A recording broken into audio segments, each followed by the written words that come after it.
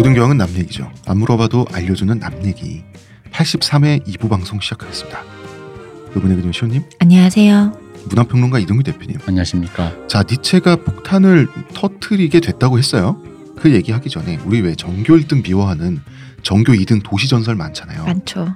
가장 흔한 게 옥상에서 밀어서 떨어뜨리는 거. 그게 뭐야? 너만 없으면 내가 전교 1등이야.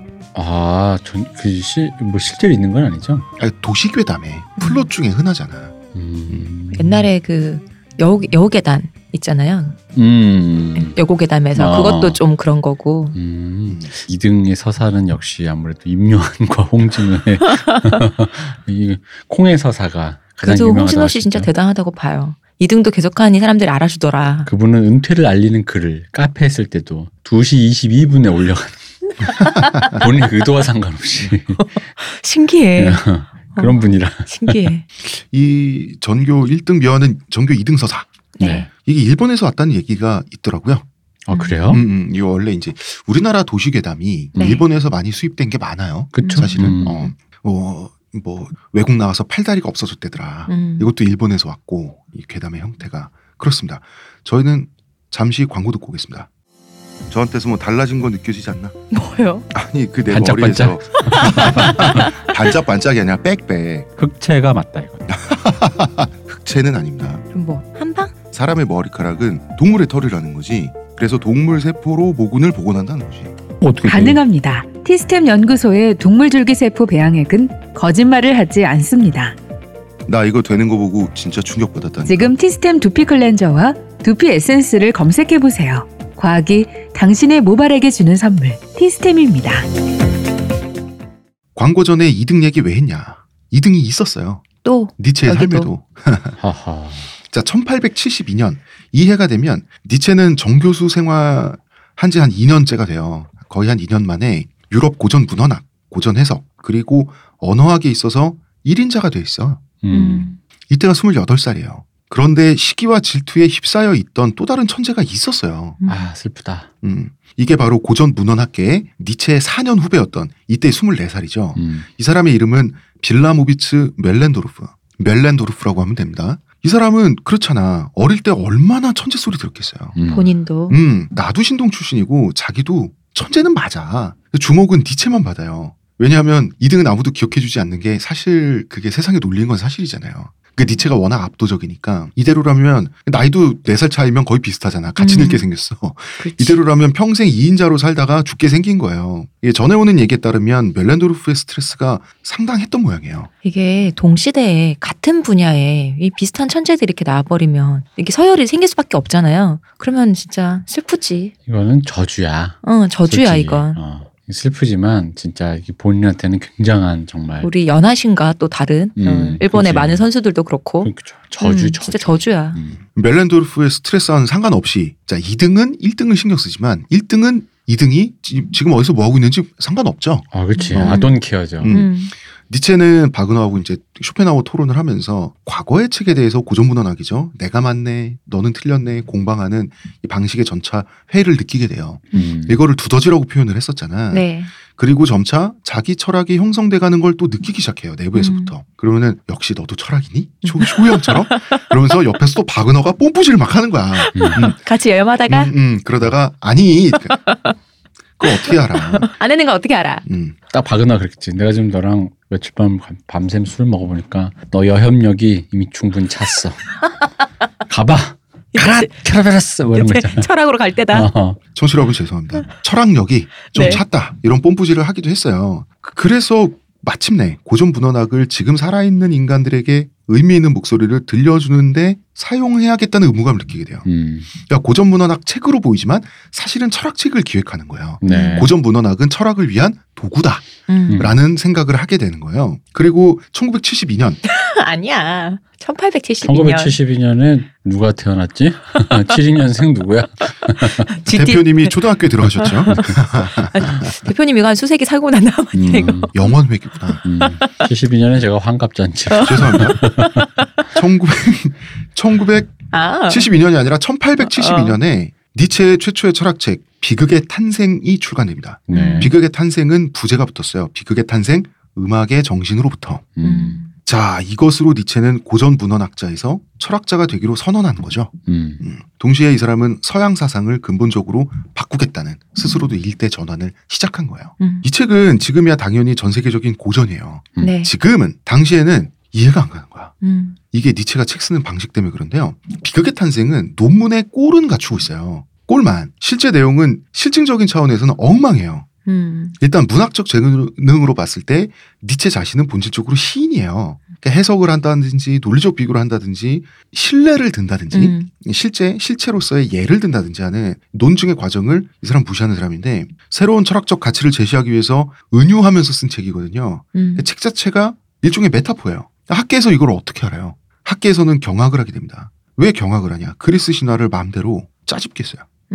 그냥 고의적으로 짜집겠고 내가 왜 짜집겠는지 설명도 안 해놨어요. 그러니까 치밀한 사실관계는 별로 이 사람한테 이미 별로 중요하지 않았던 건데. 이 부분이 고인지 아닌지는 모르겠는데 전체적으로 보면 그냥 그런 느낌 같아. 그러니까 왜 그런 거 있죠. 예를 들어 우리 저번 주로 예를 들자면 네. 서태지 얘기를 우리가 했다 칩시다. 네. 막 얘기하다 보면 중간에 명사가 틀릴 수 있잖아. 네. 서태지와 양현식과 이준수 군이 뭐 이럴 수 있는데 서태지와 중년들 이러면서.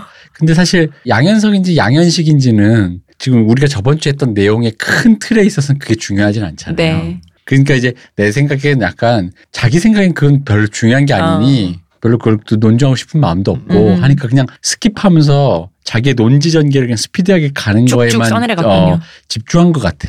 맞아요. 그런 사실관계 하나 가지고 막 붙잡혀 있는 거 있잖아요. 그걸 두더지라고 표현했잖아요. 그러니까 그거 자체가 약간 자기가 하기 싫은 일이니까 그걸 하려면 하겠는데 왜냐면 근데 논지 전개에서 굳이 그러니까 왜 그거 하나 말하자고 그 밑에 있는 걸 다 원래는 그게 기본인데 네. 논문은 사실 그렇잖아요. 특히 철학 논문은. 근데도 불구하고 그러니까 자기가 좀 약간 알러지 반응이 있다 보니까 좀 더 더 스킵한 것 같은 물론이죠. 느낌이 있어요. 그걸 세세하게 하면서 언제 거시적인 맥락을 그 역사적 줄기를 이야기하냐라는 약간 거죠. 그런 게 느낌이 좀 그래요. 근데 이러면은 좀 혼자서 조금 다른 길로 가신 거 아니에요? 보통 우리 예전에 해겔 얘기할 때도 그렇고 철학에 본인의 철학을 제시를 할 때 밑바탕에 깔리는 베이스가 굉장히 중요하다. 그걸 다지는 작업 자체가 반 이상 한 거다 그랬었잖아요. 근데 니체는 그걸 수루한 거잖아. 그러면 그조차 수루를 해버린 거예요. 그러니까 이제 그런 거죠. 그러니까 예를 들어 이렇게 거시적인 의미에서 이 사람이 양현석을 양현식이라고 한다고 하더라도 양현석이 춤추는 사람이다라는 것까지는 틀리지 않는다는 거지. 이제 그런 맥락에서 이제 짧기가 된 건데 이게 이제 그런데도 불구하고 학자들 입장에서는 그게 크잖아요, 사실. 그렇죠. 만약 100년 후에 100년 전에 서태지 옆에 있던 춤추는 사람이 양현식인지 석인지 동아일보 100년 전 서태지와 어른들이 나왔다. 뭐 이러면서 그건 이러면. 좀 그렇잖아. 근데 이제 이분에겐 그게 중요하지가 않고 왜냐면 거시적인 거에서는 틀리지는 않았겠지. 그게 의미를 갖다 쓰는 건 차용하는 거니까. 그 모든 과정을 하나하나 밟으면 니체의 생각엔 이런 거였을 것 같아요. 어느 세월에. 그죠? 어느 세월에 하고 싶은 거라나. 왜냐면 이 비슷한 얘기가 예전에 진중훈 교수가 정확히 기억 안 납니다. 어쨌든 한겨레에 무슨 칼럼을 쓰다가 어떤 그런 철학적인 개념을 그 겉에 있는 그 프레임만 갖고 와서 대충 이렇게 은유적으로 자기가 하고 싶은 얘기 썼는데 그 뒤에 그 철학 전공자분들이 그 거기에서 그런 용도로 지금 수사를 쓰는 게 아니다라고 하면서 이렇게 뭐 이렇게 막 이렇게 좀 반박문이 많이 나왔었어요. 근데 거기에서 진중훈 교수가 그거의 본뜻이 그거랑 상관없이 그래서 훈고학이라는 표현을 썼거든. 그거의 본뜻이 그거랑 나는 그걸 이런 식으로 이해해서 그거에 대해 은유를 썼는데 그거와는 좀 맥락이 다르다라는 식으로 이제 했거든요. 약간 그 맥락과 비슷한 것 같아요. 그렇습니다. 논리적인 실증의 차원으로만 보면 처음부터 끝까지 맞는 건 하나도 없어요. 그래서 학자들은 할 말을 잃었어요. 비평조차 안 나왔어요. 한두 개 틀렸어야 비평을 하든지 말든지 하지. 통째로 이거는. 그런데 자 니체를 놓친 대학교가 두 개가 있죠. 본대학교, 라이프치히 대학교. 이 중에 본대학교에서는 굳이 논평을 냈습니다. 이와 같은 것을 쓴 사람은 누구든지 간에 학자로서는 끝난 셈이다. 한때 니체의 동료였던 당시에 본대학교에 있었던 우세너라는 사람이 또 십자가를 맸어요. 뭐 월급 주는데. 근데 사실 뭐 학자로서 솔직히 그런 책을 그렇게 썼으면 사실 좀 그렇죠. 그러니까 어느 정도는 솔직히 꼴은 갖춰야지. 이 책이 뭐 훌륭한 건 알겠는데. 꼴만 갖췄어요.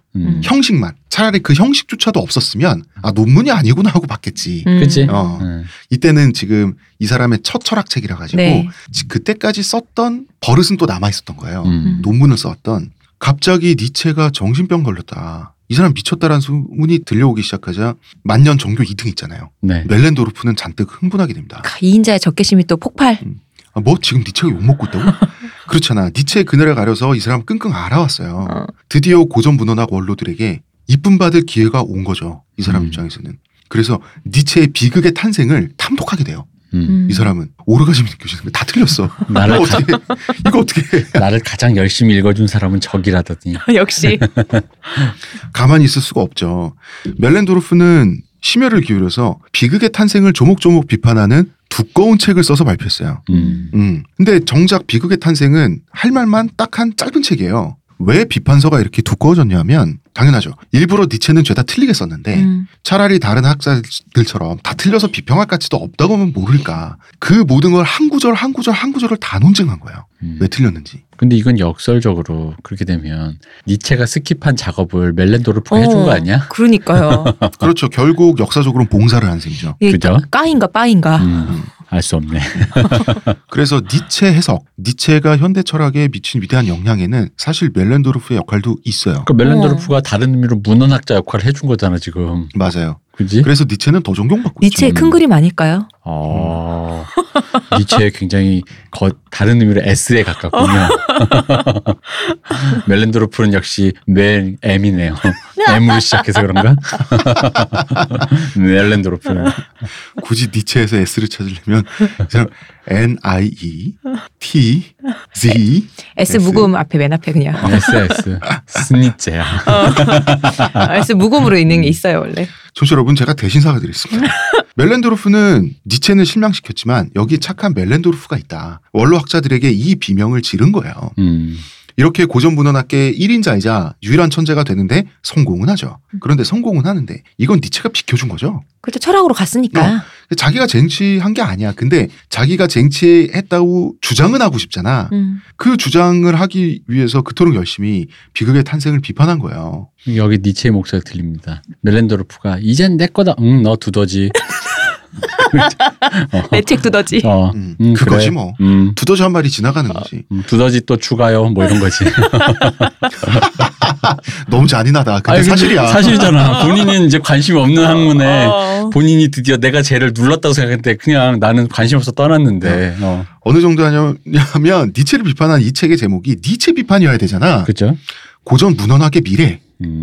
제발 자기가 미래였으면 좋겠다는 욕망이 이렇게 투명하게 드러나는 책 제목을 선택할 때 누가 옆에서 말렸어야지. 비극의 탄생의 비판이 아니라 이런 제목을. 이게 고전문헌학의 미래라고 한 자체가 그러면 니체의 책이 미래란 얘기잖아. 제목을 이렇게 지어버리면. 아니 니체 같은 글쓰기는 고전문헌 글쓰기를 용인하면 고전문헌학의 미래는 없다 이런 그러니까 뜻이지. 니체의 책으로서 고전문헌학의 미래를 지금 자기가 쓴 거잖아요. 그렇죠. 그러니까 니체가 정말 위대하다는 얘기를 지금 다시 역설적으로 말해버린 거잖아. 제목 자체가. 물론 본인은 니체의 비극의 탄생을 불쏘시개로 내가 피어올랐다. 라고 생각했겠죠. 그 피어오른 게 바로 미래다. 이렇게 얘기하고 싶은 거였지. 그렇게 얘기하고 싶은 거지. 그 모닥불, 그걸 분석행위하는 그쵸. 하면서 생기는 그 모닥불에 자기는 바베큐를 구워 먹고 싶은 거지. 니체가 말하는 의미에서라면 나는 기꺼이 디오니시우스의 제물이 되겠다. 소크라테스를 모범으로 삼는 인간이 욕의 대명사란다면 니체가 이렇게 썼으니까 네. 나는 그 욕을 기꺼이 듣겠다. 자기가 자기한테 소크라테스 어쩌고 하다니 정말 이 사람은 미끄러졌어. 내가 봤을 때 이거 대단한 망신이거든요. 이건 진짜 세월을 초월한 앞으로도 수세기 동안 피식의 대상이 될 만한 짓을 한 거야. 근데 멜렌도르프는 자기가 필사의 투쟁을 니체와 벌였다고 본인은 믿고 싶겠지만 니체는 그 사람하고 투쟁한 적이 없죠. 비극의 탄생을 기점으로 이미 니체는 철학으로 넘어갔잖아. 니체는 정신병에 걸릴 때까지 아무도 자기 철학을 이해하지 못한다고 생각은 하긴 했어요. 네. 고독감도 느끼고 고통도 받았지만 사실 이 사람도 혹시 잘 될 수도 있겠지 하는 기대만 있었지 이미 예상한 일이거든. 이미 감수한 고독이에요. 니체는 내 철학이 이해되기까지는 100년이 걸릴 것이다라고 본인이 스스로 계산을 했어요. 근데 조금 웃긴 게요. 그럴 거면 말을 또박또박 써주셨어야지. 남들이 알아먹게 하려면. 남들이 알아먹게 하려면 좀 또박또박 쓰셨어야지. 어느 세월에. 자기가 철학적 성취를 짧은 생애 주기 동안에 철학적 성취를 제시할 걸 다 제시하고 죽어야 되는데 그 시의 형식이 제일 빠른 거예요. 대표님 말씀이 맞아요. 그 스킵을 하면서 이 사람은 자꾸 아포리즘을 쓰는 거예요. 그래서 그 니체는 멜렌도르프를 의식하지도 않았고요. 별로 언급도 안 했어요. 입에 관심 바뀌거든. 그런데 니체는 1900년에 훗날 죽게 돼요. 멜렌도르프는 1931년에 오래 살다가 죽게 됩니다. 31년을 더 산 거죠. 니체가 요절할 때쯤에 이미 인류 정신의 미래로 니체는 제시되고 있었어요. 그리고 멜렌도르프는 죽을 때까지 30년 넘게 니체가 고전 문화학 정도가 아니라 서구 정신의 미래가 되어가는 모습을 길게 바라보다 죽었어요. 이게 홍 작가님 처음에 일부에 하셨던 얘기로 보면은 니체가 죽은 거는 1900년이지만 사실 니체의 철학자로서 삶은 10년도 더 전에 끝났다고 했잖아요. 끝났죠. 이 사람 그럼 정말 더 오랫동안 40년 넘게 그 모습을 보고 있었다는 그 거잖아. 모습을 본 거죠. 근데 10년 정도 쾌감을 줬잖아. 미친 걸 봤으니까. 그렇긴 하네. 그렇지. 그럼 됐지 뭐. 서로 쌤쌤이지. 사람은 사악한 겁니다. 대표님 쌤쌤이 되려면 서로 대결을 했어야 되는데. 아유, 또 미쳐 죽는 걸 눈앞에서 봤으면 그것도 그 나름대로 쾌감인 거죠. 미워했던 사람이. 미치광이로 죽어간 걸. 그럼. 이렇게 말하면 멜렌도르프 되게 한심한 사람 같지만 자 고전문헌학에서 정말 뛰어난 역사적 인물이고요. 이 사람도 천재예요. 무시하면 안 됩니다. 사람은 다 구멍이 있는 거예요. 멜렌도르프 입장에서 이 사후적으로 생각해보면 그런 느낌이 아까 뭐 두더지 추가요. 이게 사실 그건 좀 시니컬하면 이런 느낌인 것 같아. 내가 1인자 하고 싶어. 너 해. 나 이제 딴 과 갈 거야. 이런 느낌이야. 사실 본인은 아무 생각 없고. 그 1인자 두더지지. 너 해. 두더지 대왕이지. 슬프다. 안타깝다. 자, 아직 니체의 삶을 이야기하는 중이지만 비극의 탄생 자체는 여기서 이야기하지 않을 수가 없을 것 같아요. 네. 자, 니체 철학의 맛배기탐입니다. 비극의 탄생이 말하는 건 이런 거예요. 비극은 예술 장르죠. 네. 니체는 인간 정신, 특히 예술에 대한 얘기를 하고 싶은데 이것을 인간 정신, 예술을 두 요소의 충돌로 봤어요. 하나는 다스, 아폴로니 슈쉐, 아폴론적인 것이에요. 아폴로는 창조하고 유지하고 규칙을 부여하는 사람이에요. 신이에요. 네. 죄송합니다. 레고로 치면 레고를 정성껏 만드는 거예요. 블럭 하나 빠짐없이. 다스 디오니시시에는 디오니소스적인 거예요. 이것은 왜 애들이 열심히 남자애들 보면 열심히 프라모델 만들다가 나중에 여자들도 만듭니다. 나중에 부수는 애들 있잖아. 네. 파괴 쾌감도 있는 거거든요. 인간에게는. 아폴로는 이성과 예술과 조화 이런 거의 신이에요. 쇼펜하우어가 맛보기를 보여주기 전까지 그 전까지 헤겔까지는 네. 예술은 헤겔이 말한 대로 인간의 아름다운 감성을 조직하고 보여주는 거야만 했어요. 뭔가 아름다운 거. 뭔가 그래야만 할 것 같은 거였어. 조각도 인체의 균형미를 보여줄수록 좋은 거고요. 건축도 잘 조직되어 있어야 건물이 안 무너지잖아요. 조형미가 있다. 네.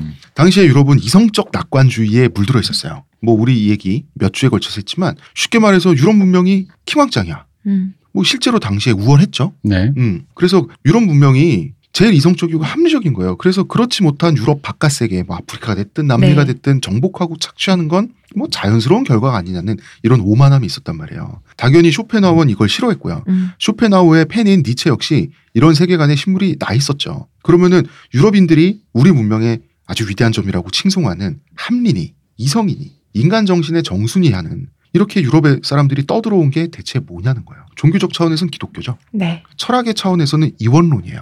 이원론. 이원론. 자, 기독교와 이원론은 같은 거예요. 왜냐하면 아리스토텔레스 철학을 범위로서 삼위일체를 만든 거예요. 네. 예, 성부, 성자, 성령은 사실 그리스 철학을 교리로 만든 거예요. 결국 이 모든 것은 아리스토텔레스 스승 누굽니까? 플라톤이죠. 네. 플라톤 스승 누구예요? 소크라테스잖아. 네.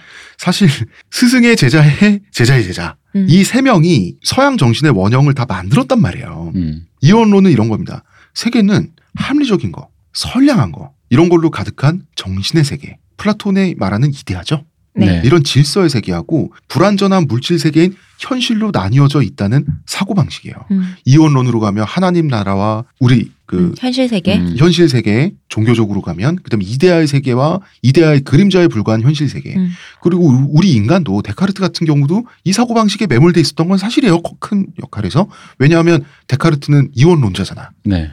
순수한 이성으로서의 인간의 영혼과 그냥 철저한 물질로서의 인간의 몸 이게 결합돼 있어야 되는데 그 결합된 거 찾다가 송과선 어쩌고 하지 않습니까? 그렇습니다. 예, 그래서 영국의 공주한테 논파되고 네. 할 말이 없으니까 그래서 그 송과선 어딨냐고 하니까 할 말이 없으니까 영국의 공주한테 논파돼서 공주님은? 이렇게 예쁜 공주님이 왜 머리 아프게 철학하냐고. 책을 왜 이렇게 파요? 예, 결론은 여혐이다. 이런 이원론 말이에요. 니체는 이 이원론이 어디서부터 시작되는지를 추적해봤더니 자 사실은 인도 유럽 어족의 사고관이 다 이렇지만 어쨌든 니체가 추적하기로는 네. 일단 유럽에서는 이 뿌리가 소크라테스에 있잖아. 네. 동성애에 있다고 본 건가요? 동성애에 있음을 우리 옛날에 얘기했잖아요. 그렇죠. 사실 이 형이상학적 질서가 무엇일까를 소크라테스가 자기 아름다운 남자 애인들의 신체의 조형미를 보면서 무엇이 아름답다는 감정을 주고 무엇이 어떤 사람은 추하다는 감정을 주는가. 물질적으로는 못생긴 사람이 더 튼튼하고 운동 잘할 수도 있어요. 아름다움이라는 게 뭐냐는 거야. 어차피 다 뼈와 살로 이루어져 있잖아. 다 단백질이에요. 근데 왜 똑같은 80kg에 근육질에 같은 키의 남자를 봤는데 어떤 남자를 봤을 때는 너무나 아름다워서 소크라테스가 거의 그물에 낚듯이 유인하잖아. 진리를 찾고 싶으면 나를 따라오게 해서 쫓아갔더니 시장통에서 으슥한 데 가서 소크라테스가 자기 제자로 만들어버리잖아. 육체적으로. 나를 그렇게 만드는 네. 저 젊은 남자들의 나체의 아름다움은 무엇인가. 그 아름다움이라고 하는 것은 조형미고 인체미고 인체 비율이고 그것은 질서일 수밖에 없어요.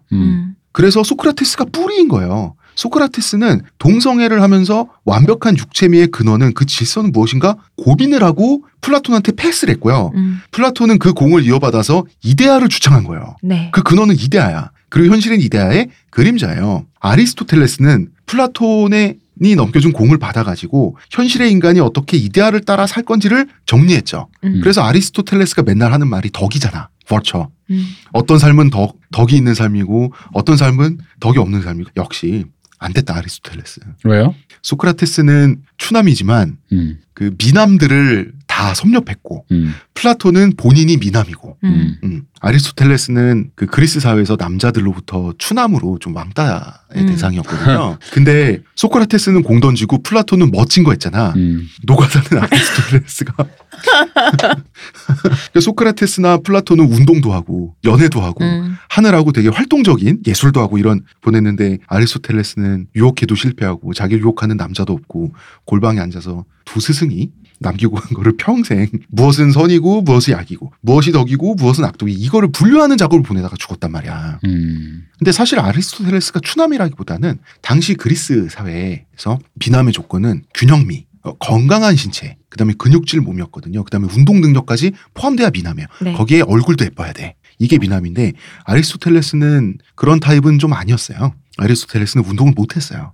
운동을 못했고 몸도 굼떴고 그러니까 우통을 벗고 레슬링을 할 만한 그러면서 자기 육체미를 과시할 만한 이런 스포츠맨이 못됐던 거야. 아무 데서나 웃장을 못 갔다. 그러니까 매력이 없지. 이게 또 스스로에게 컴플렉스였다 그래요. 자, 이게 이렇게 이 3인방이 서구의 정신세계의 원형을 정했잖아. 근데 니체가 보기에 인간은 그런 존재가 아니야.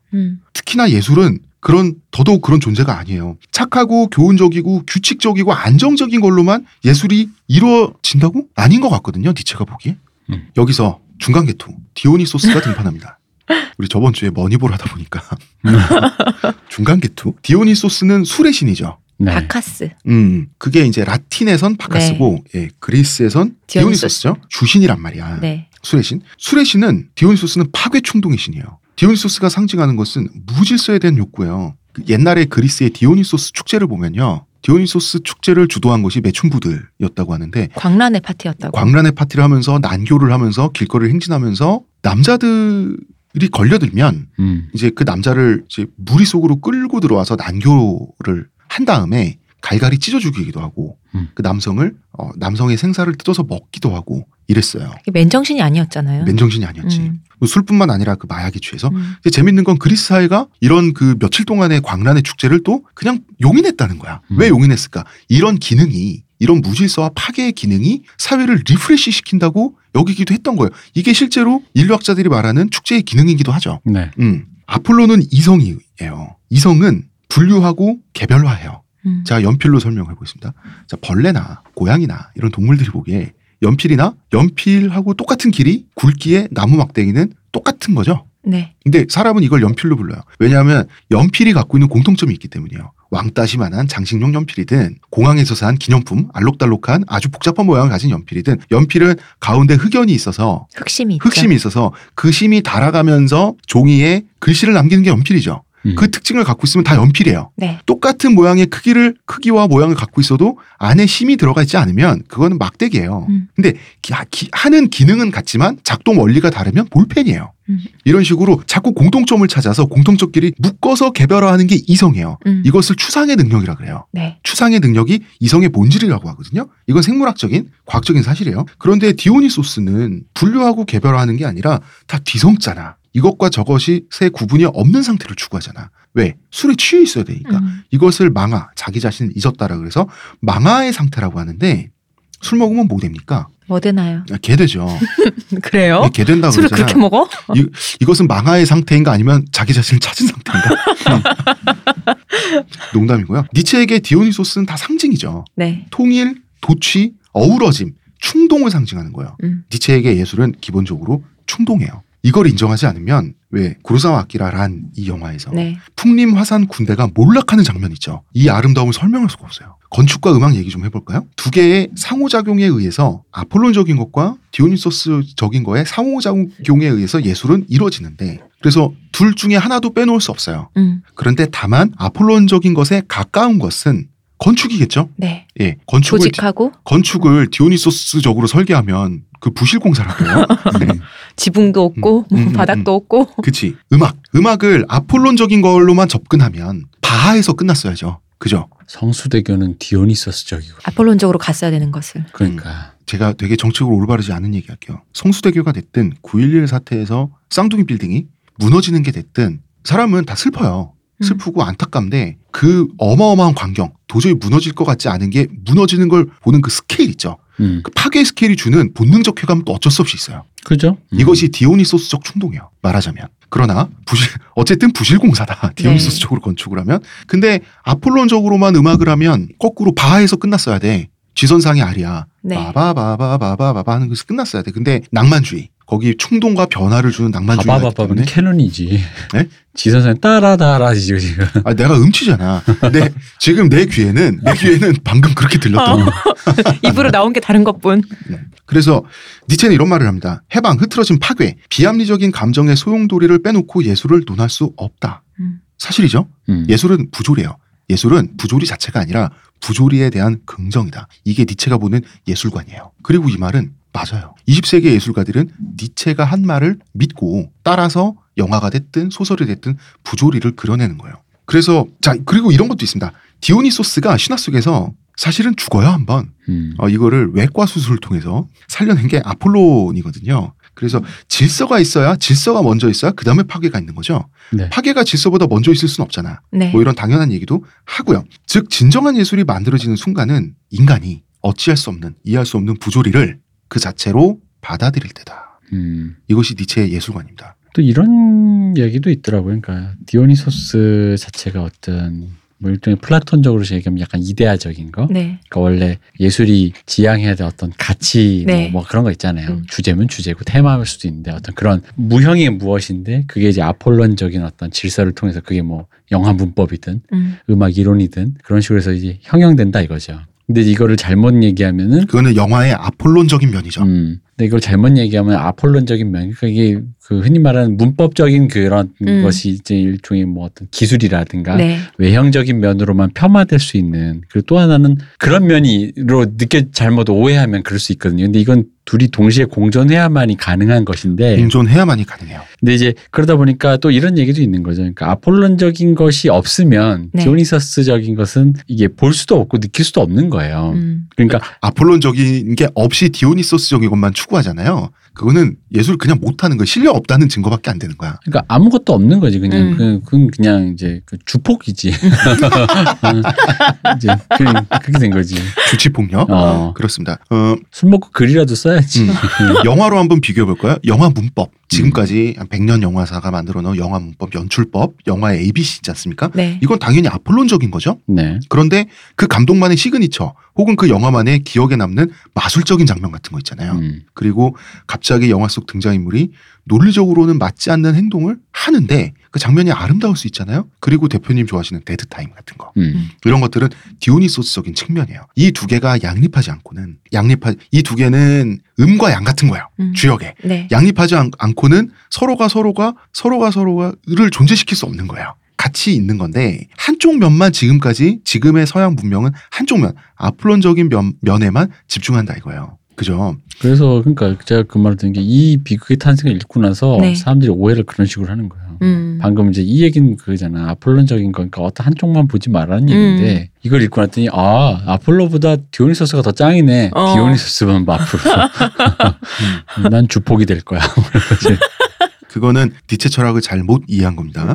여기서 이미 원대한 계획이 느껴지죠. 서양 문명의 뿌리 깊은 도그마를 뒤엎어버리겠다는 계획을 사실 이 책에서 보여주고 있어요. 그런데 멜렌도르프는 소크라테스가 그렇게 문제라면 이런 맥락에서 니체는 소크라테스의 가치에만 편중하는 게 문제라는 문제의식이거든요. 네. 여기서 멜렌도르프는 소크라테스가 그렇게 문제라면 내가 문제적 인간이 되겠어. 이런 식으로 자기 어필을 하려고 했으니 니체 입장에서 멜렌도르프는 뭐 대표님 말대로 두더지 일 추가야.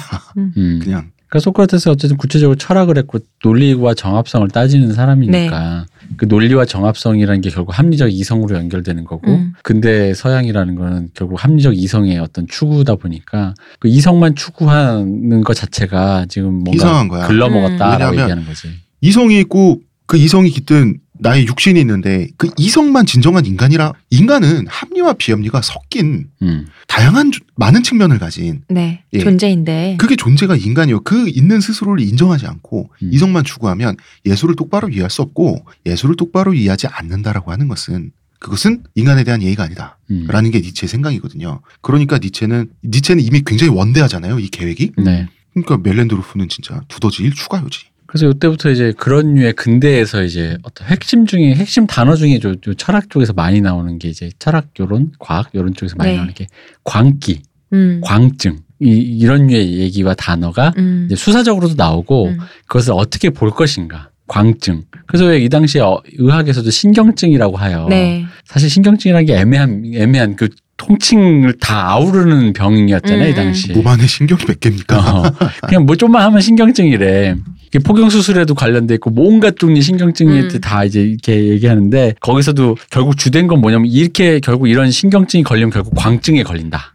광기가 된다. 근데 그것은 알잖아. 근대 시민으로서 불합격이다. 네, 그렇죠. 라는 거죠. 그래서 이제 이게 결국 그 시민 우리 예전에 그 가족의 탄생이라든가 이런 류의 그 우리 에피소드를 진행할 때 이미 얘기했지만 근대 시민으로 구성해내는 어떤 규율과 네. 규칙과 규범이라는 측면에서의 근대 이성의 출발점에 대해서 그게 이제 그건 나쁜 건 아닌데 그걸 추구하다 보니 놓치게 된 그 부분이 무엇인가 서양의 어떤 이 지금 근대가 그걸 이제 니체가 지금 짚은 거죠.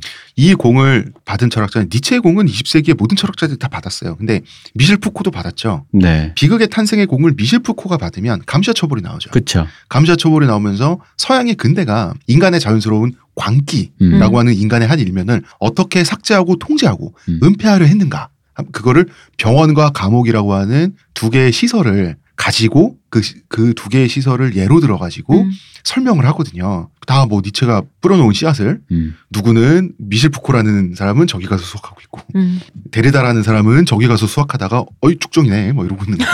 그래서 뭐 조금 더 확장해 보자면 네. 이게 결국 이제 근대 리버럴 서사까지 연결되는 거죠. 나를 억압하는 국가 권력, 나를 통제하는 그 표현의 자유 뭐 이런 네. 문제들까지 이제 그런데 사실 이게 표현의 자유가까지 못 가면 근대 시민이 아무리 그래도 이게 이미 그 니체가 됐을 때 이미 종교적인 권위를 부정하게 되지만 이게 그러지 않았으면은 그런 거죠. 신이라든가 시대 규범이라든가 윤리라든가 이런 것 때문에 그런 것들이 억압되어지는 거죠. 흔히 말하면 뭐 누구랑 뭐 섹스하고 싶다, 누구랑 뭐 했다, 뭐 숨기고 싶은 욕망들이 있는데 그런 걸 못하게 하는 거지. 그게 신의 질서든 근대 시민의 규범이든 이런 천박한 잡지는 내서는 안 돼 이러는 건데 이게 니체의 영향으로 바로 이제 거기까지 오는 거죠. 거기까지 오는 거죠. 그래서 우리가 흔히 하는 말, 뭔 상관 내가 하고 싶다는데 그렇죠? 라고 하는 그런 태도, 이 태도의 사실 바탕에는 니체가 있어요. 니체 없이 우리가 이 말을 그렇게 쉽게 하기는 보다 힘들었을 거예요. 이런 우리의 사실 정신문화라고 하는 것은 우리가 이 사람을 의식하지 않아도 네. 니체를 이해하지 못해도 우리의 태도에 깃들어 있는 거거든요. 그렇죠. 그래서 위대한 사상가들은 사실은 우리의 다 정신적인 아버지들이라는 게 우리의 태도를 만들었기 때문에 우리의 선조인 거예요. 그럼요. 그런 차원에서. 왜냐하면 바로 요거에서 리버럴 서사까지 연결이 되면 그럼 이제 그랬기 때문에 발명된 게 왜 좀 솔직히 무섭잖아. 내 앞에 있는 홍 작가가 머릿속으로 이상한 생각을 하고 있다는데 자꾸 술 먹으면 그런 얘기를 해 나한테. 무섭잖아. 대표님 안 하고 있어요. 근데 그래서 개발한 게 똘레랑스라는 거지. 그렇죠. 너가 이상한 생각을 하던 나한테 이상한 생각을 하던 서로 간에 피해를 주지 않는 선에서라면 그것은 유효하다. 현대시민의 윤리라는 게 탄생하는 거죠. 그렇죠. 우리가 100%는 이해 못하지만 어느 정도 다 우리가 지금 살면서 다 지금 몸에 갖고 있는 생각 체득한 것들. 니체 철학이 왜 이렇게 시작해서 저렇게 끝나나라고 하는 과정을 추적하는 건 난해하고 어려운데 그 결과물 있죠. 네, 그렇죠. 그 결과물에 대해서 사실 우리는 생각보다 친숙하다. 그렇죠. 맞아요. 광고 듣고 오겠습니다. 하루의 건강을 위해 자 아로니아 농축액을 물에 섞어 마시는 것도 귀찮다고. 그런 당신을 위한 평산네이처의 새로운 야심작 하루니아. 하루에 한 포 알약으로 섭취하는 아로니아 농축액입니다. 이제 건강과 함께 간편함도 챙기세요. 국내 최대 함량, 최다 판매를 자랑하는 평산네이처가 만들었습니다. 전 편한 게 제일 좋아요. 하루니아. 얘기로 돌아와 보죠. 우리 니체의 삶 얘기하다가 네. 비극의 탄생을 먼저 얘기하게 됐는데요. 니체는 이 계획을 세우고 이 책을 낸 게 28살. 천재는 천재다. 니체는 28살 이후로 대학교에서 정교수로 강의는 했어요. 강의는 했는데 저술 활동은 철학자로서만 하게 되는 거죠. 당연히 사람들은 니체가 정신이 돈 줄 알았어요. 돌아올 수 없는 강을 건넜군. 요단강을 건너셨나? 근데 신기하게도 강의는 멀쩡히 잘하는 거야. 대학교는 이 사람을 계속 정교수직에 붙들어 놨어요. 근데 니체는 점점 과감하게 경구가 가득한 시적인 문장들만으로 책들을 채워가기 시작을 하는 거예요. 이 사람한테는 철학도 예술이에요. 그래서 자기 철학은 네. 그래서 질문을 던지고 주제를 제시하는 거지 하나하나 멜렌드로프처럼 논증해가는 게 아니야. 멜렌드로프가 해줄 거니까. 멜렌드로프 같은 애들이 많으니까 던지고 나면 뜯어서 해석할 사람들은 널린 거예요. 이 사람 생각하기에 자기는 좀 몹시 천재거든. 천재의 역할은 제시하고 돌을 던지고 프론티어지 같이 두더지처럼 파고 있는 게 아니야. 일년 종대로. 근데 이 말은 굉장히 좀 잘난 체이기도 하고 괘씸하기도 하지만 니체 정도 되는 천재면 근데 또 맞기도 해. 근데 사실 그 니체가 했으니까 내가 별말은 안 하겠지만 그러니까요. 사실 이런 식으로 글 쓰는 게 재수없어요. 제가 뭐 누구라고 말은 안 하겠지만 어떤 뭐 여러 문학이든 뭐 영화든 간에 비평가들의 어떤 글 중엔 이런 글들이 많아요. 비평을 하랬더니 무슨 시를 쓰고 있어. 모르겠어. 뭔 소리인지. 근데 뭐 이런 문투가 본인 스타일인 건 알겠지만 이게 뭐지 싶은 거 있잖아. 굳이 내가 왜 이런 글을 읽고 뭐지? 그러니까 왜 영화를 보고 혹은 소설을 읽고 왜 거기에 자기의 떠오르는 시상을 적냐고. 근데 그럼 그건 시상인데 네. 그걸 왜 무슨 평론이라고 얘기하냐는 거지. 또박또박 말하지 아니하고. 근데 사실 이런 글들이 조금 그렇긴 한데. 근데 니체는 거꾸로죠. 내가 이걸 왜 읽어야 되지가 아니라 이게 사람을 매혹시키기 때문에 자라투스트라 이렇게 말했다 이런 책들이 사람을 매혹시키기 때문에 자꾸 다른 책을 더 찾아보게 되거든요. 니체. 그러니까 결국 이런 건 뭐 수준 차이가 만들어내는 결과죠. 그러니까 뭐냐면 이런 거죠. 그러니까 약간 내가 방금 그 얘기를 왜 했냐면은 이게 내가 평론이다 혹은 내가 철학책이다. 네. 어떤 사료다라고 얘기하면 거기에 맞게 써야 되는데 굳이 그렇게 쓴 게 아니라 내가 보기엔 그 뒤에 나온 자라투스트라부터 시작하고 보면은 니체는 그냥 자기가 어떤 그런 류의 자기도 그러니까 바그너처럼 예술가라고 생각한 것 같아. 그러니까 그런 식구와 경구로 가득 찬 그런 책을 그러니까 자기가 무슨 철학을 한다. 철학책이니까 왜 딱딱하게 목차 정해가지고 네. 그런 식으로 생각을 자기 작업을 그런 식으로 분류하지 않았던 것 같아요. 철학과 예술을 동시에 하려고 한 거죠. 예술의 틀로 철학을 왜냐면 한 건데. 그러니까 왜냐면 보통 우리도 왜 좋은 소설 읽으면 그 작가의 뭐 어떤 세상을 보는 눈, 뭐 작가의 철학이라고도 할 수 있죠. 그 작가의 철학이 담겨 있는 거잖아요. 네. 그래서 그런 식으로 어떤 거대한 의미의 문학적인 의미로 글을 잘 작성한 것 같아요. 왜냐하면 자라투스트라가 이렇게 말했다 그러면 봐도 그 자라투스트라라는 굳이 그런 화자를 이렇게 가지고 와서 쓰는 게 문학적 형식을 빌어온 철학을 한 거죠. 그러니까 철학은 철학인데 그러니까 이걸 확실히 구분해 줘야 돼요. 철학은 철학인데 철저한 시적 산문시의 형태로 그러니까 그 두 개를 동시에 한 거예요. 이렇게 이해를 해야지 사실은 문학이다. 그냥 철저한 철학이다. 이렇게는 설명할 수 없어요. 그러니까 그 하이브리드라는 거죠. 니체는 이제 32살 때 어떤 일이 뭐 만나보지도 않은 몇 번 만나지도 않은 네덜란드 여인에게 청혼을 합니다. 배우였다고 하는데 이유가 가관이에요. 이때쯤 되면 32살 되니까 네. 친구들은 당연히 다 결혼한 상태가 돼요. 그러니까 니체랑 못 놀아. 놀 사람이 필요해서. 그 맥주집에 혼자 앉아서 이러고 있어야 돼. 그래서 청혼을 했어. 그래서 와이프 눈치에 다들 집에 묶여 있으니 갑자기 고독해진 거야. 사람이 너무 고독감에 못 이겨서 디오니소스 쪽으로 충동적으로 아무한테나 청혼을 한 거예요. 술 먹고? 몰라. 잔이? 아니 잔이도 원래 알았어야지.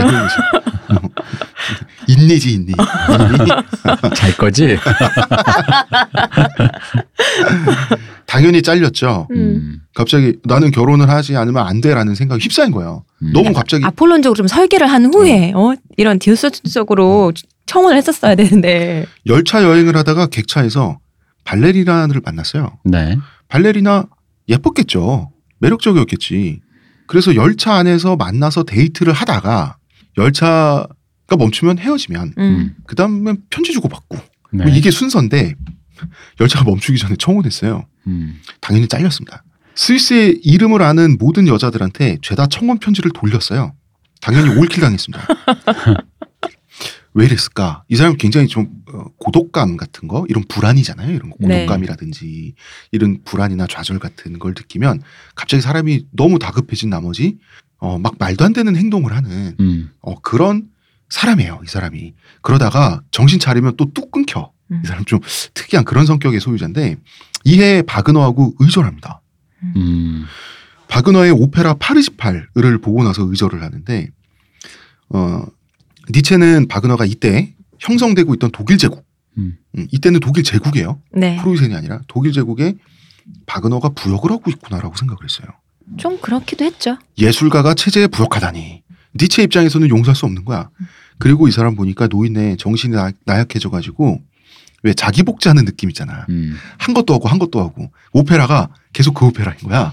그게 또 문제였고 또 이 양반이 자꾸 기독교적 구원에 나약하게 위탁하려고 하나? 이런 의심을 하게 되는 거예요. 사실 그런 혐의가 없는 건 아니에요. 물론 바그너가 그러면 안 되나? 그렇지. 그래도 되는데 니체 입장에서는 우리 쇼펜하우어 동지인데 형 나랑 여연만 하기로 했잖아. 자꾸 교회 나오라고. 니체는 그렇게 생각했어요. 그런 이유로 의절을 한다는 게 막무가내긴 하지만 그래도 중요한 전환점이 돼요. 자, 쇼펜하우어와 바그너를 동시에 넘어서겠다. 나의 길을 가겠다라고 결심한 지점이 바로 이 시점이요. 32살 때였습니다. 그리고 이제 35살이 되면 몸은 점점 더 약해져요. 그리고 머리도 점점 더 아파오고 그리고 이제 자기는 더 이상 인류의 미래를 제시하다가 죽으려면 더 이상 대학교 강단에 묶여있는 시간도 아깝다고 생각을 해요. 그 좋은 바질대학교 정교수 자리를 때려치고 철학 저술 활동에만 매진하기로 결심을 하게 되는 거죠. 이때부터 니체는 야인으로 살다가 죽게 되는 겁니다. 그리고 정신하고 몸이 온전할 때는 여행을 다니고 아플 때는 또 요양을 해. 이 사람 또 요양의 전문가가 됩니다. 스위스를 여행하다가 아프잖아요.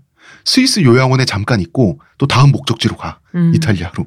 이런 식으로 여행과 요양을 반복하는데 하도 몸이 자주 아프니까 부러운 삶이다. 나름 전문가가 되는데 그래서 니체는 여행하는 철학자예요. 그리고 이때쯤이 되면 30대 중반이 되면 슬슬 정신을 놓게 되는 순간이 많아지기 시작해요. 자꾸 빈도가 더 많아지는 거예요. 빈도가 높아지는 거예요. 왜 그 치매에 걸리신 어르신들도 빈도가 높아진다 그러잖아요. 네. 깜빡깜빡한다 그러잖아요. 이 깜빡깜빡이 생기는 거예요. 그래서 미쳤다가 정상이 됐다가 미쳤다 정상이 됐다가 하는데 약간 반쯤 미친 상태의 니체는 알아들을 수 없는 말을 중얼거리는 사람이 되는 거죠. 그러다가 정상으로 돌아오면 우리 무슨 얘기하고 있었어? 라고 얘기하는 그런 사람이 되었을 때는 아직은 정신병자는 아닌 거죠. 조금 정신이 약간 건강이 위험한 그런 상황이 사람이 됐을 때는 이 사람이 38살 때였는데 38살 때 친구가 와서 니체한테 니체야가 아니라 프리드리히야 죄송합니다. 저를 대선하라고 하지 홍아라고는 안 하죠. 널 만나고 싶어하는 아가씨가 있다 라고 하기에 만났어요. 이 아가씨는 21살밖에 안 됐어. 17살 차야. 근데 지적이에요. 매력적이야. 심지어 다들 미쳤다고 하는 니체 철학을 벌써 읽고 이해하고 있어. 심지어 니체 철학에 매료돼 있어. 이 여자의 이름은 대단하신데? 이 사람의 이름은 다름 아닌 루 살로메였습니다. 이름도 예뻐. 루 살로메. 유명하시죠. 네. 유명한 파무 파탈입니다. 니체는 루 살로메하고 첫 만남에서 반했어요. 어떻게 안 반해? 이성에 매료되고 사랑에 빠진 유일무이한 순간이 니체에게는 루 살로메의 만남이에요. 그래서 이런 말을 합니다. 어떤 운명적인 힘이 우리를 만나게 하였나요? 루살로메는 황당하죠. 책 읽고 만났는데. 아니 그러니까 그 대답을 듣고 싶으니까 당신의 저술요. 아니 소개로 만났지 뭘 당신의 저술은 내게 운명이었어요. 이런 말을 들었으면 좋았겠죠. 루살로메가 그런 말 그렇게 해주는 사람 아니에요. 근데 이제 루살로메가 이게 되게 이 사람도 재밌는 사람이잖아요. 네. 근데 루살로메를 이제 빰모빠따리라고 표현하면 그 흔히 말하는 여혐 아니냐? 라고 얘기하는데 사실 그 여자를 뭐 파모파탈이라고 해서 파괴했다고 해서 그걸 여혐이라고 부를 수는 없는 거고 그 루살로메의 입장에서는 딱히 그 해당 사항이 없는 남자를 탈락시켰는데 이 여성과의 관계에서 남성들이 탈락되다가 네. 안 좋은 결과가 워낙 많다 보니까 탈락하고 좌절하다 보니까 네, 자살한 사람도 한 2서너 되고요. 그러다 보니까 이제 좀 그렇게 되고 왜냐면 루살로메가 사실 엄밀히 말하면 지금으로 치면 프리섹스주의자잖아요. 네. 근데 난 이게 웃긴 게 결혼에도 얽매이지 않고 루살로메가 예를 들어 그런 거잖아. 홍 작가님의 태부진떡 하고 너무 좋아졌어요. 홍 작가님 너무 좋아요라고 아이유가 왔어요. 그럼 당연히 좋겠죠. 좋죠. 근데 사실 그런 식으로 호감을 접근하면 사실 사람이 뭐 홍 작가님이 혹은 남자가 어리석어서가 아니라 여성이라도 누구나 자신의 무언가를 인정하고 좋아하는 것을 보면 그게 이성적 호감과 착각 혹은 그렇게 의심을 하게 되죠. 네. 나를 혹시 이성적으로 좀 호감을 갖게 된 그거는 사실 한남 그렇게 생각할 것만은 난 아니라고 봐요. 근데 이제 루살로메 입장에서도 내 생각해봤어. 그러니까 본인은 프리섹스주의자긴 한데 그렇다고 내가 아무나랑 정말 다 짤 건 아니잖아. 바로 그 점이잖아. 바로 그거. 아니 내가 웬만한 사람과 뭐 여러 사람과 자지만 내가 프리섹스주의자지 박애주의자는 아니잖아. 그렇지. 나도 얼굴도 보고 내 맘에 들어야 하는데. 그니까. 너님의 글만 좋을 수도 있는 건데 근데 상대방이 그걸 오해하면 너 왜 쟤랑도 나랑 안 자줘? 그치 근데 사실 또 상대방도 그렇게 쉽게 오해하기가 좀 그렇잖아. 너 남자들을 많이 자는 여자잖아. 왜 나랑은 안 자줘? 이게 이거잖아. 남녀를 바꿔도 마찬가지예요. 마찬가지. 결국 그 처절한 대사가 나오나요? 누나 나도 잘해요. 그러니까 이게 왜냐면 루살로메를 쉴드를 치다 보면은 너무 남자들을 바보같이 보게 되고 루살로메를 또 너무 하면 여혐이 되는데 그게 아니라 남녀를 바꿔 똑같아 이게. 또 이 사람 저 사람은 다 자면서 왜 나랑은 안 자? 이게 아니 그렇진 않잖아. 그럼 이제 나도 마음에 들어야 짜지. 루살로메 입장에서 할 수 있는 말 그밖에 없죠. 저도 생각이 있고 취향이 있어요. 제가 아무리 이건 좋아하는 사람이랑 다 자야 됩니까? 그럼 그렇지. 그런 거잖아요. 그럼 그 말이 맞는데 안타깝게도 루살로메가 워낙 또 매력적인 여성이다 보니까 남성들이 또 루살로메가 매력을 느껴서 다가갔던 남성들이라는 게 대부분 그 시대의 셀럽, 지적 셀럽이잖아요. 당대 셀럽이다 보니까 당연히 이제 그런 와중에서 이제 탈락자가 발생하고 교과서에서 나오는 사람들 진짜 많이 만났잖아요. 이분이. 네, 그렇죠. 탈락자가 간혹 발생하는 게 아니죠. 네. 많이 발생할 수밖에 없지. 탈락자를 산더미처럼 쌓으면서 상대를 만나는 거예요. 살로메가 한 명인데 남자들은 많고 어떻게 그러면 다수가 탈락해야지. 이때 니체는 사람들 앞에서 횡설수설하는 사람이었어요. 게다가 이때 치질로 고생을 하고 있어가지고 루살로메를 앞에 두고 10분에 한 번씩 앉은 자세를 바꿔야 했는데 아까 제가 일부러 얘기했던 신의 남자로서 십자가에 당했나요? 그런가 본데요. 남자로서 매력이 지저스 이런 농담에 내가 딸려 들어가다니. 남자로서 매력이 있긴 힘들죠. 루살로메는 니체의 철학은 멋지고 니체라는 남자는 별로라고 생각을 했죠. 이건 분리가 정말 되는 거잖아요. 나이 차도 17살이야. 그런데 니체는 착각했어요. 그래서 청혼을 하기 위해서 격식을 갖춰야 되니까 레라고 하는 이름의 친구를 큐피트로 낙점한 거야. 너 친구 한번 도와줘라. 이래가지고 루살로메에게 전하는 청혼 편지를 이제 레가 전하게 된 거예요. 그런데 이 친구도 살로메한테 반해 있었어. 잘못 찍었어. 그래서 이 사람은 니체의 편지를 전해주는 대신 자기가 청혼을 해요. 네. 그리고 바로 차이죠. 그리고 또 그녀가 지나간 자리에 폐허가 이때 또 여동생 엘리자베스 또 나옵니다. 네. 오빠를 독점하고 싶어. 그래서 사정을 다 알게 됐으면서도 니체한테 이러는 거야. 속삭이는 거야. 사실은 레하고 살로메가 오빠를 속이고 붙어먹는 사이였어 오빠라고 거짓말을 해요. 이때는 사실 심신이 온전하지 못한 상태였어요. 완전히는. 니체가 점점 정신불안증 이런 게 생기던 상태였기 때문에 니체는 그 말을 믿고 레하고도 또 절교해요. 그래서 두 사람 모두를 어떻게 그럴 수 있냐 이런 식으로 비난하는 편지를 쓰고요. 평생 독신이 되기로 결심하죠. 엘리자베스가 바라는 바대로 된 거예요. 그렇죠. 오빠를 독점하고 싶은 그녀의 마음대로. 한편 살로메도 모든 사건의 전말을 나중에 알게 되죠. 이게 이렇게 된 거였어? 그러니까 이 두 남자가 살로메죠. 너무 이런 말하면 좀 미안하지만 병신 같은 거예요. 어이없잖아. 그래서 니체도 찰 사람이 한 명이 아니라 두 명이었구나.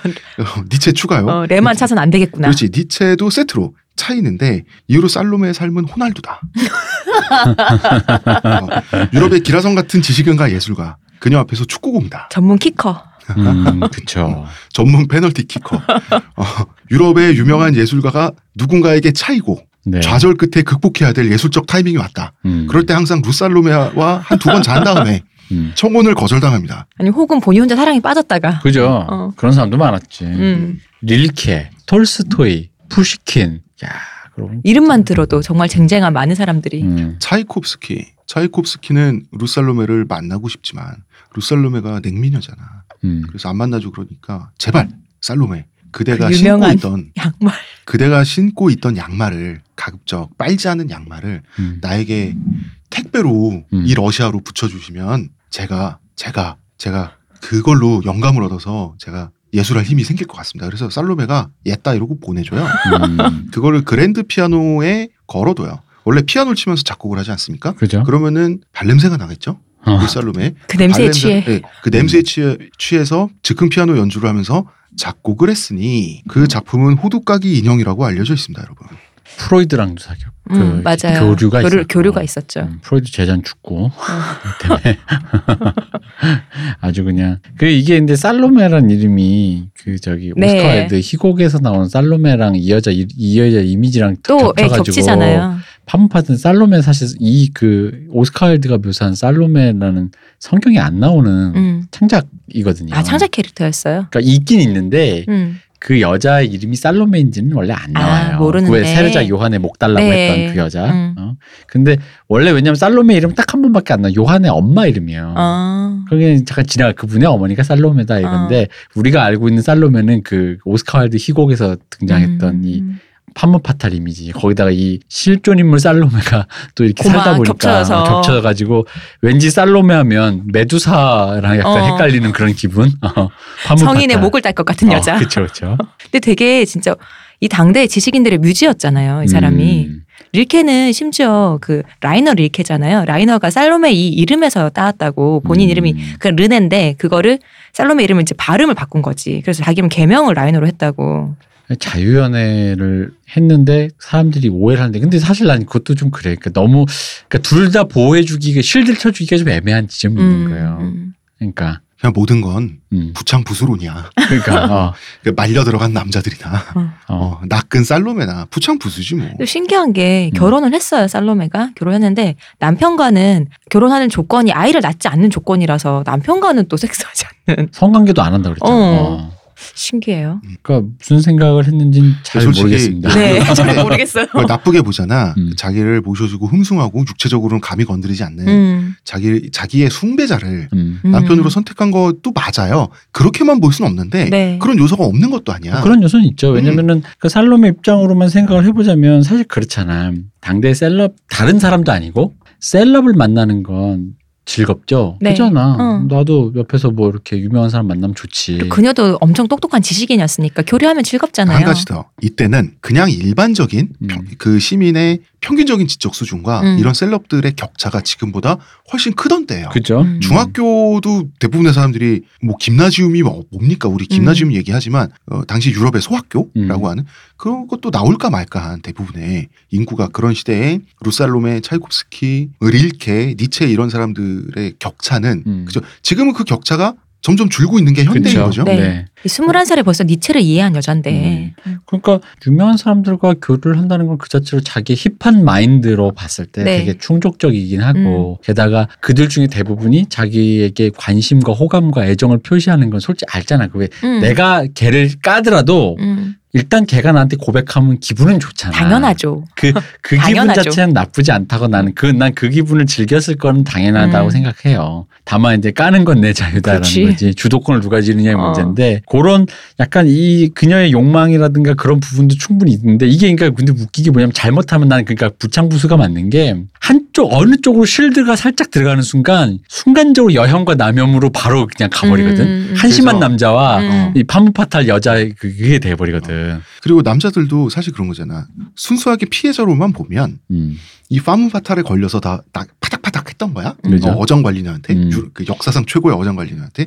근데 남자들이 나중에 그렇게 루살로메를 차지하고 싶었던 이유 중에는 남성들 사이에 경쟁도 있는 게 사실이잖아. 그렇죠. 저 수많은 애들이 지금 어쨌든 탑인 거 아니야. 뭐 지금으로 치면 그러니까 트와이스의 누군데 지상 최대 트로피잖아. 그지. 트와이스의 쪼이랑 누가 사귀느냐 이런 문제 같은 건데. 그래서 실드도 뭐가 아니고 우리처럼 살살 놀리면 된다.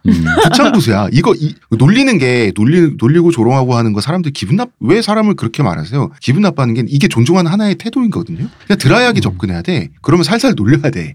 이 경우는 이거 연애사기 때문에 부창부수다. 그리고 니체는 잘렸다. 네, 까인 사람 중에 한 명이 됐다. 니체는 드디어 미칩니다. 1889년에 이렇게 살다가 45세가 된 해에 이때 니체는 튜린이라는 지방을 여행하고 있었어요. 길거리를 걷고 있었어. 이땐 멀쩡했죠. 멀쩡하니까 걷지. 그런데 길거리에서 마부에게 학대받는 말을 보게 돼요. 당시에 동물 보호 뭐 이런 것도 없고 얼마나 동물을 학대했겠습니까 당시에. 그렇죠. 그 말을 보고 갑자기 달려가서 말을 끌어안고 흐느끼다가 졸도를 해요. 그리고 깨어나게 되죠. 이때부터 한 번도 정신이 온전하게 돌아오지 않았습니다. 졸도하고 깨어나면서 니체는 완전히 정신병자가 된 거예요. 이 순간이 사실상 니체가 죽은 날이라고 하죠. 생물학적으로는 정신병자의 상태로 11년을 더 살다 죽지만 이것은 니체의 삶에 있어서 사실 의미가 없죠. 왜 미쳤는가. 지금 제가 대학 다닐 때만 하더라도 매독에 의한 정신병이라는 게 정설이었어요. 맞아요. 심지어 인쇄된 책에서도 매독 때문이다라고 네. 많이 이게 그 정보가 유통이 됐는데 2004년에 의학자들에 의해서 밝혀진 바에 따르면 지금 이게 정설이에요. 정신병의 원인은 뇌종양이다. 근데 뇌종양이 발생하는 방식이 가족력일 가능성이 높다. 유전병이 아니겠느냐. 그런데 이 사람 그 니체는 뇌종양이고 아버지는 뇌경색이잖아요. 뇌경색과 뇌종양이 가족력으로 이어지려면 가족력의 공통점은 그 뇌의 혈관 문제 있죠. 그 뇌의 혈관에 혈액이 유통되는 그 문제. 그래서 피가 막 돌다가 어느 한 곳에서 잘 돌지 않고 고이면 그것이 압력이 발생해서 이것이 이제 종양도 되고 뇌경색도 되고 그 니체가 어릴 때부터 고생했던 그 안통, 눈의 통증도 된다라고 하는 거죠. 이거 팁이에요, 여러분. 무슨 팁입니까? 청취자 여러분, 어디 가서 니체 매독 얘기 나올 때 아는 척하기 딱 좋은 메뉴입니다.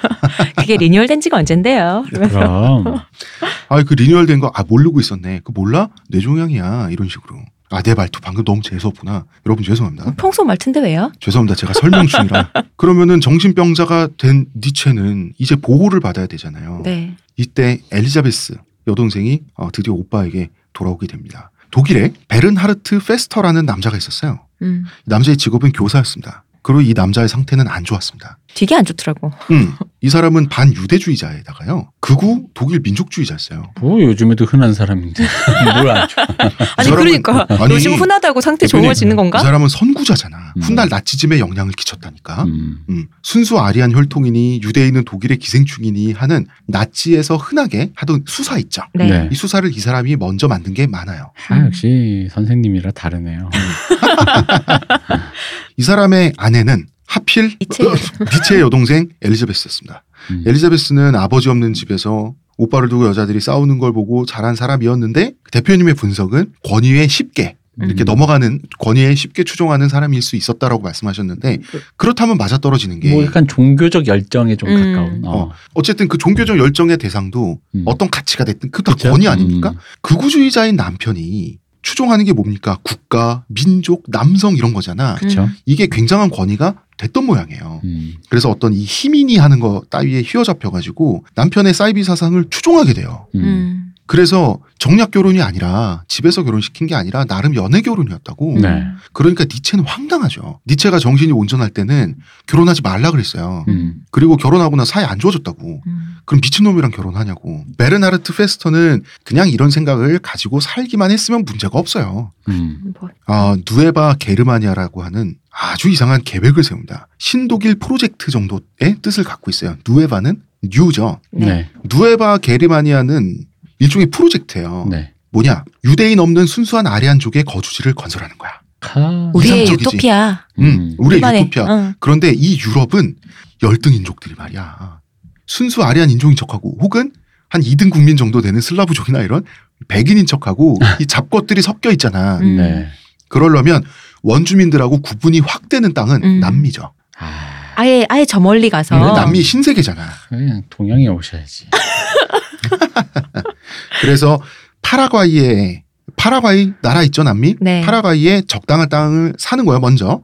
거기서 번성을 하면 독일 민족의 생존 공간을 확보하는 동시에 아리안 인종의 우수성도 보여줄 수 있죠.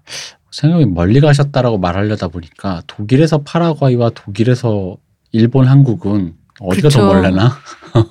우리가 더 멀지 않을까? 그런가? 이런 꿈을 꾸는 건 좋은데 실행에 옮겼어요. 오, 이 사람. 실행력도 있네요. 정말로 1887년에 14가구의 독일인 가족을 모아서 파라과이 정부로부터 산 땅으로 정말 정착을 시작했어요. 당연히 와이프였던 엘리자베스도 세트로 따라가죠. 네. 자, 이게 잘 될 리가 있습니까? 사실 독일의 농법은 순수 아리안족의 농법이기 때문에 전 세계 어디에서나 우월함을 입증해야 되는데 이 우수한 독일의 농법이 파라과이의 기후엔 안 맞아. 파라과이의 땅을 잘 알고 파라과이 땅에서 살아갈 지혜를 줄 수 있는 사람들은 원주민들이죠. 네. 네. 그런데 어떻게 월등 인종인 원주민의 지혜를 빌릴 수가 있어요. 아리안족이. 아리안족의 자존심이 있는데. 그래서 이 14가구의 독일인들은 급속하게 굶주림과 질병에 시달리게 됩니다. 또 뭐 풍토병 같은 게 있을 거니까 어느 나라든 왜 이런 또 좀 덥고 이런 데는 그런 게 있잖아요. 그럼 또 다른 데서 온 사람들은 취약하다고 그런 병에. 그럼 뭐 어떻게 걸려야지. 그치. 뭐 이를테면 이런 식이었을 거 아닙니까? 그 모피 코트 옷을 벗으시고 모직물 옷을 벗으시고 우통을 드러낸 다음에 몸에 짐승 기름을 발라라. 모기가 안 문다. 이런 식의 지혜를 알려주면 어디 유럽 인중에서도 가장 우월한 순수 아리안 인종이 원주민들처럼 우통을 벗고 다니겠는가. 야만스럽게. 이러다가 질병에도 걸리고 굶주림에 시달리고 실패했어요. 실패하면 고국에 돌아가면 되죠. 네. 그런데 이런 사람들 특징이 자존심 때문에 못 그러잖아. 그래서 베르하르트는 정착 2년 만에 음독 자살합니다. 남은 독일 사람들은 죽기도 하고 자살도 하고 그러다가 자, 엘리자베스는 과부가 됐어요. 남편이 죽고 어찌어찌 버텼는데 결국은 4년 후에 독일로 돌아올 수밖에 없었죠. 저는 사실 이게 이제 나중에 나치즘에 연결이 되는데 나치즘을 나중에 생각해 보니까 히틀러가 나름 양심적이었다. 왜요? 나치즘을 한 줄로 요약하면 뭘까 내가 옛날에 농담 삼아 생각해 봤는데 이거더라고. 금발끼리 섹스해. 근데 그 얘기는 뭐냐면 히틀러가 난 안 하겠다. 그렇지. 자기 못하지 거기. 그래서 히틀러가 그래도 사이비 교주와는 좀 다르더라. 아, 그렇네. 그렇네요. 사이비 교주는 다 내 거잖아. 그렇죠. 일단 다 나를 통해서 가야지. 한 번 나를 통해야지. 그래서 그렇네. 히틀러는 나는 에바 브라운만 내 거 할게. 그래서 히틀러가 그래도 좀 낫다. 그런 점에서 나름 그래도 통치자 할 만했다. 일단 사이비 교주로서 본다면. 그렇죠. 왜냐면 그 나치즘을 아무리 생각해도 금발끼리 섹스해 말고 이게 무슨 이념인지 모르겠는 거야. 금발이 너무하네요, 정말. 농담이 아니라 누가 누구와 섹스하고 어떻게 피가 섞이고 하는 거에 너무 집착을 하니까. 네. 그러니까 그 부분 사상. 이때쯤 니체는 어머니의 보살핌도 받지만 어머니가 사실 정신병자가 신체적으로는 그래도 힘이 있는 남성인데 어머니가 이걸 통제한다는 게 얼마나 힘드니까. 그렇죠. 정신병원은 또 가. 정신병원 어머니 보니까 왔다 갔다 할 수밖에 없어요. 엘리자베스는 이런 상황에서 독일에 오게 되는데 늙고 지친 어머니 대신 여동생이 할 수 있죠. 혼자만 독점적으로 오빠를 키워놨는데 드디어 평생의 수건의 콤플렉스를 풀게 된 거예요. 그리고 아이러니하게도 니체는 정신병에 걸린 후에 국제적인 명성을 얻게 돼요. 이건 참 안 됐네요. 그 전부터 또 썰러보긴 했지만 그래도 철학을 한 10몇 년 하죠. 네. 사실 니체도 100년이 지나야 자기 철학이 빛을 발할 거라고 예상했고 실제로도 어떤 철학자의 철학이 국제적인 명성을 얻게 되려면 10몇 년은 굉장히 짧은 시기예요. 그 짧은 시기 그 정도로 10몇 년이라는 세월은 짧은 시기이기 때문에 니체도 평생 빛을 볼 거라고는 자기 생애에는 빛을 보지 않을 거라고 예상은 했지만 굉장히 빨리 온 거죠. 네. 그만큼 니체의 충격파가 컸는데 크고 많은 사람들이 사실은 물밑에서 탐독하고 있었는데 정신병 걸려서 광인이 되고 난 다음에 니체를 전 유럽이 주목을 하게 되니 니체를 보호하는 건 누굽니까? 여동생이죠. 네. 니체의 남은 원고 전부가 여동생이 관리할 수 있잖아. 그렇죠. 유일한 효력이니까. 이게 엘리자베스는 이걸 너무 짜릿한 거야.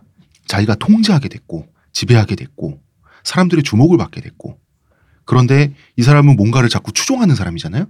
그래서 오빠를 추종하는 거야. 자기가 보호하고 돌보는 정신병자 오빠를 추종하는 거야. 그러면서 이 여자가 살짝 미쳐요. 프리드리히는 니체죠. 프리드리히는 살아있을 때는 물론이고 죽은 후에도 나의 남자다. 이런 선언을 합니다. 프리드리히 니체의 사상을 완전히 이해하는 것은 오직 나뿐이다. 이런 거짓말도 치고요. 마치 사상을 같이 만드는데 자기가 도움을 준 양. 근데 뭔가 약간 조금 사람이 이 사람도 한 사람의 결로 가진 않았을 거잖아요. 근데 늘 추종자로 남아 있다가 지금 본인이 추종했던 어떤 존재를 본인이 조정이 가능해졌잖아요. 거기서 오는 그렇게 좀 간 것 같아 이쪽으로. 그렇게 갔죠. 거기에 엄청 집착했어요. 그 권력에 엄청 집착했어요. 그러나 마나 니체는 아무 생각 없지. 미쳤으니까. 아픈 사람이니까. 니체는 이게 기괴해 보여도 이게 흔한 케이스죠. 어떤 열광적으로 이렇게 탐닉하는 존재가 나의 컨트롤 아래에 왔을 때 심지어는 그의 생각이 나와 일치했기 때문에 나와 함께 한다라고 자연스럽게 생각하게 되거든요. 그렇게 착각하게 되죠. 그죠? 그런데 그 생각을 전 세계가 이제 주목해. 네. 그 원고는 자기가 발표할 수 있어. 또 그 주목이 나한테 오는 것 같잖아. 네, 그렇죠. 그래서 여기에서부터 니체가 나치 독일의 정신적 선배라는 오래된 오해가 여기서 생기게 됩니다. 오랫동안 이렇게 알려져 있었어요. 엘리자베스 때문에. 그 이유는 주저. 철학자에게 주저라고 하는 것은 사상의 메인 몸통이 되는 책을 주저라고 하죠. 오랫동안 니체의 주저로 알려진 것은 권력의 의지라는 책이었어요.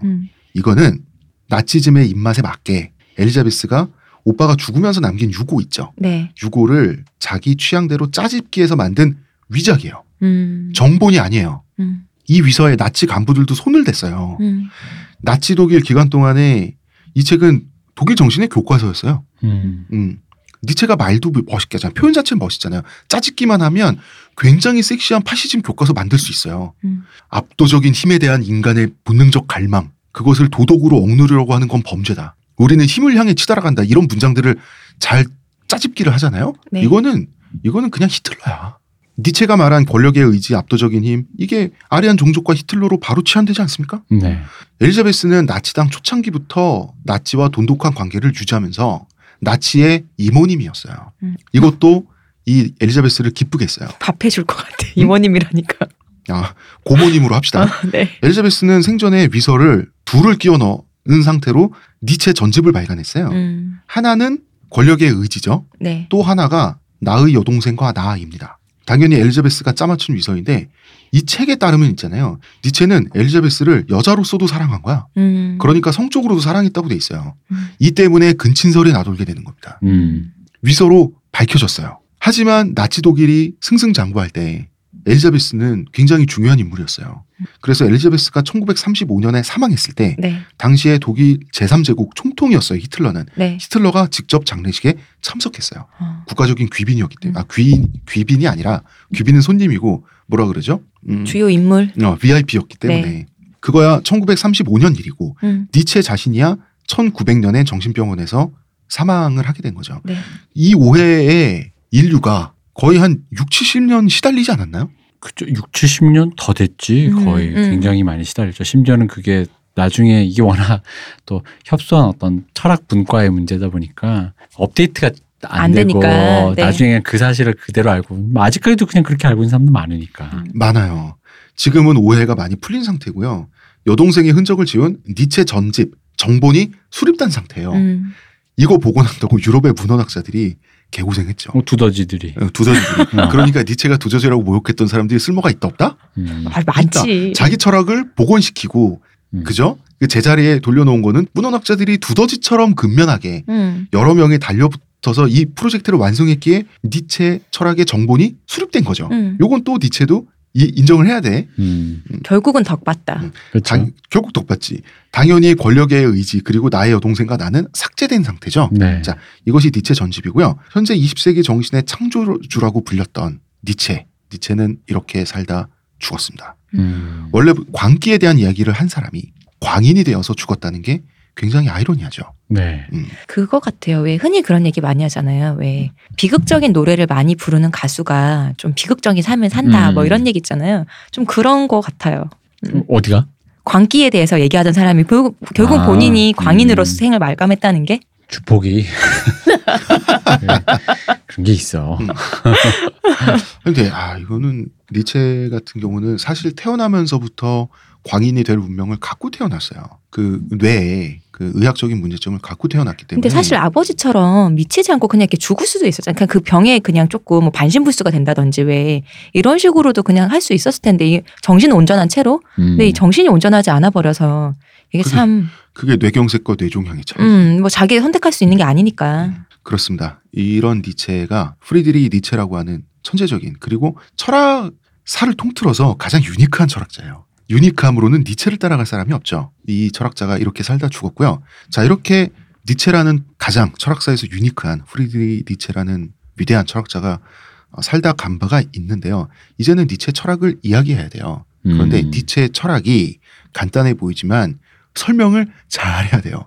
철학자분들은 다 그런 것 같아요. 다 그런데 니체는 더 특히 공을 들여야 되고 저희가 오늘 아까 내일 이야기할이라고 얘기를 했는데 스튜디오 시간이 다 됐어요. 이번 주에는 니체의 생애를 이야기했고요. 다음 주에 84회에 니체의 철학에 대해서 본격적으로 저희가 이야기를 나눠볼게요. 그냥 생애만 하자. 철학. 그럴까요? 그런 게 있다. 너무 어렵더라. 대표님 위버맨시 안 들을 거야? 위버맨시? 안 들을 거야. 영원 회귀 안 들을 거야? 안 들을 거야. 아니 이게 그 학교 때도 한번 이렇게 도전했다가 어렵더라. 뭔 소리야? 힘의 의지 있잖아. 빌레스르 마흐트. 어렵더라. 나도 힘의 의지만 딱 읽고 그랬어 그냥. 그치. 나도 몸이 약해서 힘센 사람 되고 싶었다. 됐다. 이해했다. 끝. 뭐 이렇게. 슈퍼맨 좋지 좋아. 이러면서. 빨리 가자. 이거는 정리를 하고 네. 저희가 오늘 방송을 끝내야 될 것 같아요. 권력의 의지란 것은요. 네. 원어가 빌레스르 마흐트예요. 결국 이제 마흐트에 대한 의지인데 원래 이 책은 니체가 짜라투스트라는 이렇게 말했다. 본인의 주저죠. 자신의 철학을 완성한 책인데 짜라투스트라는 이렇게 말했다라는 책을 내고 나서 니체가 생각하기에도 애들이 이거 읽고 해석하느라 개고생하겠구나 생각한 거예요. 아무리 자기가 생각해도 이건 너무 불친절한 거야. 그래서 짜라투스트라는 이렇게 말했다와 같은 내용을 짜라투스트라는 이렇게 말했다에 정말 100% 문학이 아니라 철학책 버전을 기획하게 돼요. 즉 쇼펜하우어의 의지와 표상으로서의 세계랄지 칸트의 순수이성 비판이랄지 순수하게 철학적인 논증으로 이래서 이렇고 A 다음에 B가 오고 그 다음에 이렇게 사유를 전개해서 결론은 이렇다로 딱 끝나는 논리정연한 책을 만들려고 계획을 하게 되는 거죠. 즉 그 책의 짜라투스트라는 그 책의 시 버전이고 이 책은 짜라투스트라의 그 논증 버전이 되는 거죠. 해설집 같은 건가요? 그렇죠. 논리적 해설집 버전이 되는 거죠. 해례본. 서로가 서로의 그러니까 아폴론과 디오니소스로 만들려고 한 거야.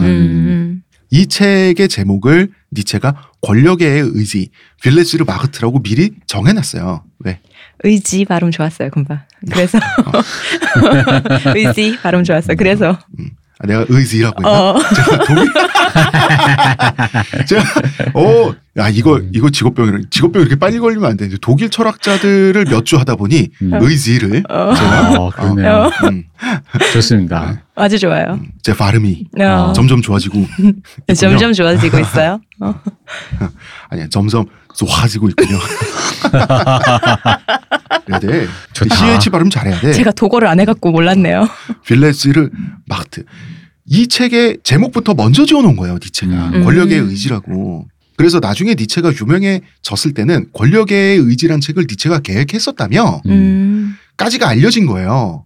그런데 니체는 권력의 의지를 쓰다 보니 못 쓰겠는 거예요. 근데 이분이 그러니까 본인이 능력 부족 이런 게 아니라 왔다 갔다 하니까 정신이 왔다 갔다 하니까 왔다 갔다 하고 머리도 아프고 하니까 치열한 논리적 전개는 정신 노동이잖아요. 그죠. 시는 이 사람 워낙 시적 재능을 타고났고 직관이 좋으니까 이런 거겠지라고 확 쓰기에는 굉장히 문학적이고 멋있는데 이걸 하나하나 지말을 지가 풀어서 논리적으로 하면 하루에 3시간은 낮에 누워 있어야 되고 자기도 머리 아픈 거지. 자기도 머리 아프고 그리고 힘들기도 하거니와 그래서 하다가 바로 포기할 수 없잖아. 횟수로 한 3년 정도, 2년 정도를 끙끙 앓다가 지지를 쳐요. 나는 못하겠다. 그리고 지지를 친단 말이야. 근데 본래 그런 글쓰기를 하던 사람이 또 아니다 보니. 그럼 조금 미안하잖아. 후배들이 너무 고생하게 생겼잖아. 해라. 이게 니체의 방식이었어요. 근데 이 권력의 의지란 책은 미완성 유작이었다며 이걸 사람들이 알게 되고 여기에 엘리자베스가 흥분해서 거의 완성했다고. 해서 비서가 만들어진 거예요. 우리 오빠는 좀 완전한 사람이어야 되는데. 그리고 두 번째, 권력의 의지는 사실은 잘못된 번역이다. 여기서 말한 원래는 빌레스르 마흐트를 번역한 건데 마흐트는 권력, 권세, 힘, 에너지 등을 모두 표현하는 포괄적인 단어예요. 그렇기 때문에 이것은 단순히 힘으로 번역하면 돼요. 권력이라고 하면 너무 나치스럽잖아. 그렇잖아요. 권력이라고 하는 것은 다른 민족을 제압하는 힘. 그런 힘을 부여해주는 우리에게 위대한 지도자를 바라보는 우리의 어떤 그런 식으로의 권력 있잖아요. 히틀러의 권력 그리고 아리안족의 권력스럽죠. 실제로 그렇게 위서가 조작됐잖아. 그렇기 때문에 권력의 의지라고 번역이 된 거예요. 영어로는 will to power, 파워나 마그트나 그렇게 하면 되는데 워낙 중의적이니까 이게 동양권의 번역이 될 때는 일본 사람들은 당연히 오해할 수밖에 없었어요. 이때는 위서가 아닌 줄 알았으니까. 그래서 권력으로 번역을 했다가 이것이 순수한 힘이었다. 그냥 힘 자체. 어떤 우주적인 에너지 같은 거예요, 그냥. 그래서 힘의 의지라고 하는 게 맞다. 일본판도 엄밀히 얘기하면 힘의 의지식으로 돼 있는데 그 힘을 이제 권력으로 그러니까 그 왜 나치즘이 기여했다라는 업데이트가 미처 안 된 상태에서의 당연히 그 인식이 껴있다 보니까 그 힘을 이제 그냥 권력으로 가버린 일본 쪽에서는 그게 잽싸게 돼서 그냥 거의 힘의 의지 이런 식으로 정정이 되어 있는 상태였다 그러더라고요. 이게 굉장히 사실은 부끄러운 거예요. 그러니까. 뭐냐면 일본어를 중역하면서 고민 없이 제목을 따오다 보니까 권력의 의지가 됐다가 원래 원전이 됐던 일본 학계에서는 이미 업데이트가 빨리 돼서 힘의 의지로 바뀐 지 오래됐는데 그죠. 우리나라는 아직도 업데이트를 안 해서 권력의 의지를 계속 갖고 있다고 하는 것은 이거는 수준 차이가 맞다. 학문적 차원에서. 근데 나와 여동생 이거 있잖아. 너무 라이트 노벨스러운 제목이 내 동생이 여동생이 이렇게 이쁠 리가 없어 뭐 이런 거 있잖아. 내 여동생이 이렇게 귀여울 리가 없어. 아침에 여동생이 이렇게 이뻤다 뭐 이런 게 라노벨스러운 엄청 제목이잖아요.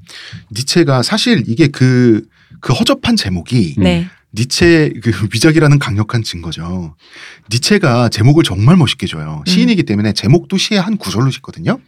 비극의 탄생, 반시대적 고찰. 얼마나 자극적입니까? 고찰을 반시대적으로 하겠대. 그 다음에 인간적인, 너무나 인간적인 서광, 상서로운 빛이죠. 근데 그 사이에 나의 여동생과 나는 여기 누군가 첩자가 우리 사이에 있어. 이런 느낌이고. 그렇지. 일단 뭐냐 하면 그 주격대명사 있잖아. 나의와 나. 주격대명사가 두 개가 중첩돼 있어. ABC가 안 됐잖아. 이거는. 이게 사실 위서가 아니었으면 니체가 라노벨에서 선구자라고 불릴 수도 있었을 텐데. 그러게요. 그냥 여동생과 나여야지. 나의 여동생과 나. 나의와 나가 한 구절에 나오면 어떡합니까? 나의 여동생이 방점이기 때문이야. 벌써 유치하잖아. 자, 화려한 지혜. 자라투스트라는 이렇게 말했다. 나 사실 어릴 때요. 자라투스트라는 이렇게 말했다가 소설책인 줄 알았어요. 제목이 너무 소설스럽잖아요. 소설스러워. 책도. 그러니까 되게 철학책이라고 생각도 못했어요. 산문시이자 소설, 우화, 동화의 형식을 갖고 있어요. 노인과 바다 뭐 이런 정도의 소설인 줄 알았거든요. 어릴 때는. 이제 다음 주에 드디어 그 어렵다고 하는 하지만 굉장히 섹시하고 자극적이고 그리고 멋있다고 하는 그 니체의 철학을 본격적으로 얘기를 해볼게요. 또 있는데 좀 다른 의미로 그 근대 철학이 재밌는 이유는 좀 감동적이에요. 그러니까 철학 자체가 왜냐면은 신의 그림자를 벗어나서 인간을 세우는데 인간 존재 자체로서의 인간. 그렇죠. 인간이 살아가는 방향에 대해서 어떻게 살아야 되느냐. 근데 처음에는 단계를 굳이 얘기하자면 단계는 법도 잘 지키고 착하게 살면 되겠지. 근데 그거 왠지 신의 그림자 같은 거야. 착하게 어떻게 살 건데? 착하게 어쩔 건데. 그럼 나 하고 싶은데 나 주폭되고 싶은데 어쩔 거야. 이런 거를 하나하나 부셔가면서 인간이란 뭔가 인간은 어떻게 살아야 하는가를 얘기하다 보면 아까 우리 얘기했던 우리가 이미 체화하고 있는 그 어떤 것들이 여기에 이제 슬쩍슬쩍 보이잖아요. 그러니까 이 형들이 이런 작업을 안 했으면 우리가 사실 지금 살고 있는 그런 류의 언어들이라든가 사고방식이라는 게 있을 수가 없었던 거고 그러다 보면 되게 좀 감동적인 거죠. 이 사람들이 나의 의식을 만들었구나. 그죠? 내가 그냥 태어나서 자랐더니 이런 사람이 된 게 아니라 그 기저에 이 사람들의 치열한 고민과 투쟁이 있었구나라는 걸 알면 좋죠. 그렇죠. 그 느낌은 좋아요. 그래서 약간 저희가 위로를 많이 줬어요, 사실. 저희가 감동적으로 말을 할 수 있을지 모르겠는데. 그냥 어려운데 멋은 있습니다. 감동 프로젝트. 니체. 이거 되게 웃긴다. 감동 프로젝트. 니체가 시인으로서 후원 1588. 그거 진짜 된다니까 대표님. 니체가 시인으로서 너무 뛰어나다 보니까 말뜻을 몰라도 알 것 같은 기시감을 주면서 되게 멋있는 그 느낌을 줘요. 국민은행. 그러니까 여러분 하루 월 3만 원이면 아날람 방송을 계속 니체 방송을 들을 수 있습니다. 뭐 이런 거. 대표님이 주폭이 될 수 있습니다. 아, 좋네. 그럼 이게 해야 되는데 우리 광고 찍자. 저희 홍 작가 이렇게 술에 취해 있는 거 찍고 땀 흘리고 이런 거. 오늘도 홍대선 작가로 땀에 흘리며 철학을 하고 있어요. 그래서 머리카락이 가늘어졌습니다. 그럼 되겠다. 살다가 철학으로 구걸하는 프로젝트를 내가 듣게 될 줄. 아니 경기가 어려워서 뭐라도 해야겠더라고요. 그러게요. 저희 뭐라도 해야겠어요. 제가 좋아하는 구절을 한번 읽고 끝내겠습니다. 나의 사명은, 여기서 나는 니체죠. 나의 사명은 인류 최고의 자성의 순간, 즉 인류가 과거를 바라보고 미래를 바라보며 우연의 지배 및 성직자의 지배로부터 벗어나 어째서 무엇 때문에 라고 하는 물음을 처음으로 인류 전체를 향해 발사하는 위대한 정오를 준비하는 데 있다. 말이 길어. 네. 짧게. 그리고 이 질문은 하나님이나 신이나 이런 게 아니라 나에게, 다른 사람들에게. 인간의 질문은 인간에게 전달해야 된다. 하이쿠로. 인간은 인간에게 어째서 무엇 때문에 라고 물어야 한다. 니체가 뭔가 만화의 주인공이 된다면 일본 만화 중에 주말에 만나요라고 있거든요. 네, 근데 니체라면 정오에 만나요. 이렇게 해야 될 것 같아요. 여동생과 만나요. 근데 나노벨로 가는 거고 니체는 정오에 만나야죠. 내가 잘 모르겠어서 물어보는 건데 니체 사진이 있잖아요. 네. 니체 사진이 그 흉상 같은 그런 네, 사진이 네. 가슴 바스티샷이 하나 옆사진 있고 뭐 이런 거. 칼을 차고 칼을 들고 위풍당당하게 서 있는 사진이 있는데 니체 얼굴 보면 약간 무서우면서도 되게 이중적으로 생겼어요. 이 말하면 잘생긴 거 아니에요? 나쁘지 강렬하게 않죠. 굉장히 인상이 강렬하죠. 근데 물론 수염이 얼굴의 인상을 대부분 가리고 있어서 잘 판단하기 좀 힘든데 니체의 사진을 보면은 이렇게 잘 넘겨 빗은 머리와 그리고 잘 다듬은 그 콧수염이 있잖아요. 저는 왠지 그것 때문에 뭔가 잘 다듬은 털을 잘 다듬은 강아지가 생각이 나요. 저는 그런 게 생각나요. 슈나우저 생각은 지금까지 저는 평생 한 번도 해본 적 없는데 그런 것 같죠. 하필은 대표님의 개드립, 진짜 개드립이구나. 대표님의 개드립을 듣고 이제 평생 니체 하면 딸려나올 진짜로 건데. 닮았잖아. 슈나우저가. 처음에 아까 그래 닮았어. 나도 지금 인정하고 있잖아. 작가님 안 계실 때 대표님이 얘기를 했거든요. 제가 뭔가 개 얼굴이 떠오른다. 잘 다듬은 개 이렇게 그런 콧수염 이런 느낌이 나요. 그렇습니다. 또 슈나우저 자꾸 생각난다. 대표님. 네. 니체는 가장 유니크한 철학자고 철학도 너무나 유니크한데 삶도 이 사람의 삶을 한번 이렇게 반출을 해보면 삶도 너무나 유니크하고 짧고 어떤 허무감을 줘요. 짧고는 뭐야? 짧고 뭐야? 삶도 너무 유니크하고 짧고 허무감을 줘요. 근데 나는 솔직히 이 보면 다른 사람들에 비해서는 좀 생각보단 평범했다. 결국 죽음은 생로병사와 함께하는 거니 네. 뭐 병증이 뭐 어떠했다라는 거 갖고 유니크하다고 보긴 좀 힘들고 생각보다 다 우리가 어떻게 다뤘던 그 철학자들에 비해서 조금은 어쨌든 충분히 평범한데 난 다만 안 된 거는 다른 철학자들에 비해서 아까 홍 작가 말했듯이 영광이 빨리 왔는데 네. 본인이 이걸 못 봤다는 거 약간 그게 좀 안 됐어요. 살아있는데도 못 봤다는 거. 괜히 감정이입이 되지. 그렇죠. 왜냐면 사실 어쨌든 간에 우리도 뭐가 되게 유명해지고 잘 되면 좋은 거 아니야. 근데 사실 그런 건 아무나 하는 게 아니잖아요. 그리고 또 이 사람 입장에서 생각을 해보면 이럴 것 같아요. 어렸을 때 뭐 교수 되고 그런 것도 찬란한 영광이긴 하지만 그건 어쨌든 타고난 걸로 먹고 살았으니까. 근데 자기가 스스로 자기의 의지를 이룩한 그 어떤 것을 주목받는 건 좀 다르잖아. 네. 그러니까 예를 들어 잘생겨서 인정받는 거랑 그 잘생긴 애가 연기까지 잘해서 연기상 타는 그렇죠. 건 다른 거지. 근데 잘생겼다 하다가 정신병이 나갔는데 나중에 연기상 탔는데 자기는 몰라 정신 나가서. 수상을 딴 사람이 대리 수상하고 이러면. 좀 안 됐다는 거죠. 그러니까 그게. 안 된 느낌 막 불쌍하다 이런 게 아니라 안타까운 건데 말 그대로. 이게 부조리죠. 뭐 데카르트만큼은 아니니까 뭐 추운 북해 가서 요절 여왕을 조심해. 객사하신 분에 비하면요 뭐. 데카르트는 이미 유럽에서 명성을 대륙에서 떨치고 있는데 유럽 대륙에서는 데카르트 선생님은 지금 어디서 뭐 하신데 북유럽에 가서 스웨덴 여왕님한테 아주 그 극진한 덴마크 여왕님 아니야? 덴마크 여왕님한테 극진한 대접을 받으면서 거기서 그 왕실의 수석 그 선생님 하고 계셔. 장면이 영화적으로 장면이 바뀌면 눈보라가 휘몰아치고 데카르트가 출근하고 있습니다. 데카르트가 이렇게 자고 있는데 일어나 어디가 청새치를 잡으러 가야지 뭐 이런 기분 있잖아. 그리고 죽은 것 같아. 배 위에서. 난 덴마크 목장에서 우유 짤고 이럴 것 같아. 추운 북해 바다에서 청새치 잡는 그거에 그렇게 하면서 여왕님 정말 이게 효용이 있을까요? 방금 왜 웃었냐면 데카르트가 청새치를 잡으러 가야지 그 대사를 데카르트가 알아놓은 채로 하는 장면을 생각한 거야. 미쳐가지고 이 사람. 그래서 난 그 느낌이 들어서 데카르트에 비하면 뭐 가족이 그래도 보살펴주고 뭐 괜찮았다. 난 궁금한 거 있어요. 그러니까 삶이 가장 우아했던 거는 뭐 스피노자 정도가 있겠죠. 그쵸. 아니 왜 니체의 이름 갖고 옛날에 이상한 하잘데기 없는 개그 많이 했잖아요. 혹시 그래요? 철학가에서 그런 거 안 했어요? 니체 이름 갖고 유어 바디 이런 거 있잖아. 왜 니체라고 네 몸이라고 니체 너의 몸 유어 바디 이런 거 했었거든요. 88년도에 많이 나온 건데 그런 거 철학가에서 안 했어요? 썩어가는군요. 갑자기 궁금해지네. 저희 학교의 수준이나 우동권 신에 대해서 많이 좀 놀렸지만 네. 그 정도는 아닙니다. 그 정도는 아니야? 그 정도는 아니야. 이건 나의 모교의 명예를 지켜야겠어. 그렇지 않아. 아니 뭐 학생들끼리 농담할 수도 있잖아. 그래. 인정합니다. 저희도 우리 그때 그 얘기했잖아요. 뭐요? 그 영화 감독 중에 스키들이 많다고. 스키 부대라고. 그런 거 했어. 그쵸. 따르콥스키, 키에스롭스키 하면서 스키 부대가 몰려온다. 또 자야겠구나 뭐 이러면서 그랬어. 니체를 공부하다 보면 네. 니체처럼 광인이 된다는데 청취자 여러분 이 두 분이 더 망가지기 전에 여기서 끝나겠습니다.